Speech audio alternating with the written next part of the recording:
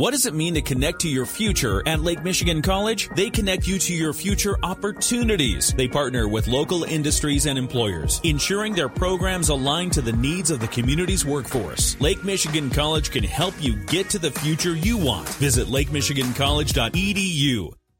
In the WSJM newsroom, I'm Ken Lundberg. Richard Hunt, the world-renowned sculptor who had formed strong ties with Southwest Michigan through his studio in the Benton Harbor Arts District, passed away on Saturday. He was 88 years old. According to a statement posted to his website, Hunt died peacefully at his home in Chicago. Over his 70-year career, the Chicago native was recognized as one of the most successful metal sculptors in the world, with well over 100 sculptures placed throughout the country. In 1995, Hunt opened his satellite studio on Territorial Road in Benton Harbor. His works are on display in our area, including the soaring and UCs overlooking the St. Joe River Channel and rising crossing tides in front of Krasl. Earlier this year, Hunt announced he was gifting his 20,000-square-foot Benton Harbor studio to the community via the Krasl Arts Center. The statement announcing his passing noted, at the core of his artistic and philosophical approach was a fundamental concern with freedom. He said, "I am interested more than anything else in being a free person. To me, that means that I can make what I want to make, regardless of what anyone else thinks I should make." A solo exhibition of the artist's sculptures will continue as planned at White Cube, New York in March of 24. A celebration of his life will be held next spring. The Unified Civic Monuments Project has announced a new crowdfunding campaign as it seeks a $50,000 match from the state to reach its fundraising goal. African American History and Literature Gallery co-director Sharon Brown tells us the project is seeking to build two monuments to Dr. Martin Luther King, one in Benton Harbor and one in St. Joe. She says the idea is to spread a message about justice in both communities. The whole vision behind the monuments is to enlighten, encourage, is to remind us, those that are still holding on to justice, certainly regardless of one's skin tone, that humanity is at stake here. It has always been at stake. The project is now working with the Michigan Economic Development Corporation's Public Spaces Community Places program, which puts up matching grants for community projects. They said, we're wanting to get on board at that last $100,000. We'll help you with that $100,000. We'll come in with $50,000 and you do the other $50,000. That's the deal they cut. Brown says the Monuments Project is in its last stretch. If it can raise $50,000 through the new crowdfunding campaign, the MEDC will match it, and then the project will have reached its goal. Brown says anyone who supports the message of the Monuments Project can vote for it by giving. We have a link to the donation page at our website, WSJM.com. The goal remains to construct both monuments next year. The Van Buren County Sheriff's Office is investigating two shootings from Saturday. It says police were notified of a 27-year-old South Haven man who had arrived at Bronson Lakeview Hospital in Paw Paw at around 10:30 in the evening with two gunshot wounds.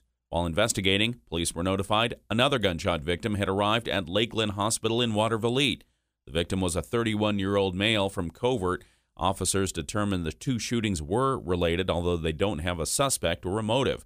Anyone with information on the shootings is asked to contact the Van Buren County Sheriff's Department. The Berrien County Election Commission is set to meet again today to review recall petition language filed against Buchanan Mayor Sean Dennison and City Commissioner Dan Vigansky.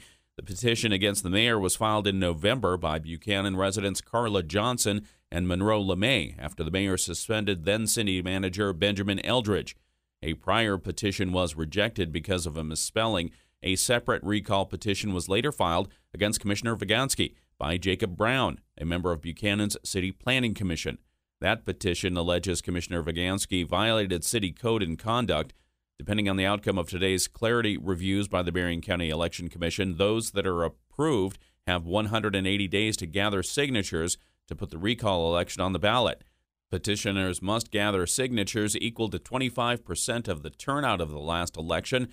Petitioners have 60 days to collect those signatures once they begin. However, the petition must be submitted no later than 180 days after it was approved by the Elections Board. The Berrien County Board of Commissioners has finalized its arrangement with Midwest Energy and Communications to expand broadband internet throughout the area. At a meeting last week, the board signed off on spending up to $4.5 million to help MEC as it uses a state grant and its own funds to lay fiber in unserved areas.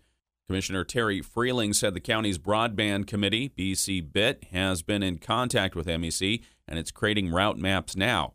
Work starts next year. Bertrand, they've already completed the route evaluation. They've been working on pole attachments, permitting, and they will be breaking ground likely in the second quarter of 2024, mostly because of weather, just because it's really hard to construct anything when the ground is frozen, particularly if it's going in the ground. The route maps for Galeen and Eau Claire are done, and the map for Baroda is being drawn now. Freeling said MEC is ready to move forward. They have been already working fairly feverishly to get things sort of moving forward. Freeling noted the county is working to ensure about 260 properties that were initially in the state grant to be served but later removed will still be provided broadband. The state actually pulled 855 properties from the list of about 5,000 because it identified other sources of broadband for those people. The county then negotiated and got the number down to 260. County Administrator Brian Dissett says the board will seek bids from ISPs to serve those 260 properties using ARPA dollars. MEC could still be the provider for those parcels since it's laying fiber near them anyway. The RFP will go out in a few weeks.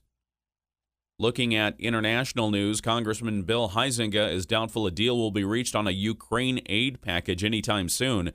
While leaders in the U.S. Senate say they are hopeful to have a plan this week, Huizenga tells us a rumor floating around last week in Washington is that it's unlikely to be true. If the Senate were to put something together, then they may try to call the House of Representatives back. I don't see that happening. Two things I'm not sure are going to happen. One, that the Senate would actually come up with an agreement.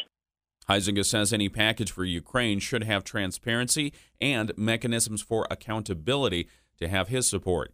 He says House Republicans are serious about tying border security to any Ukraine deal. He doesn't believe the Biden administration is taking that seriously. It's the complete denial of what is happening on the southern border. Not even an acknowledgement of literally, I think it was 2 or 3 days ago, a record day of 20,000 people, known people who came across the border in one day. Huizenga says the House is now on break and is not scheduled to come back to Washington for several weeks. He predicts that if any aid package for Ukraine is reached, it will be in early January. Meanwhile, Ukraine has been taking setbacks in its war with Russia as aid from the U.S. has dried up. A senior U.S. military official has warned that without American support, Ukraine is certain to fail. The nominees for this year's Southwest Michigan Regional Chamber Awards have been announced. The Chamber is planning its Business Recognitions Awards ceremony and annual meeting on February 16 at Lake Michigan College's Mendel Center. Attendees will vote on the winners of its awards at the event. There are several categories.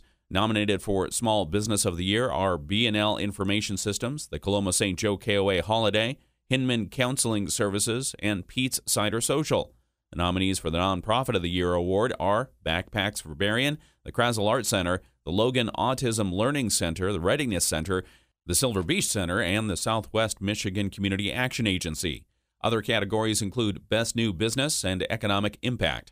There are also awards for individuals. They are Rising Star Award and the Pat Moody Award. We have the full list at our website, WSJM.com. Tickets for the 2024 Business Recognition Breakfast Annual Meeting and Awards Ceremony are available now. In the WSJM Newsroom, I'm Ken Lundberg.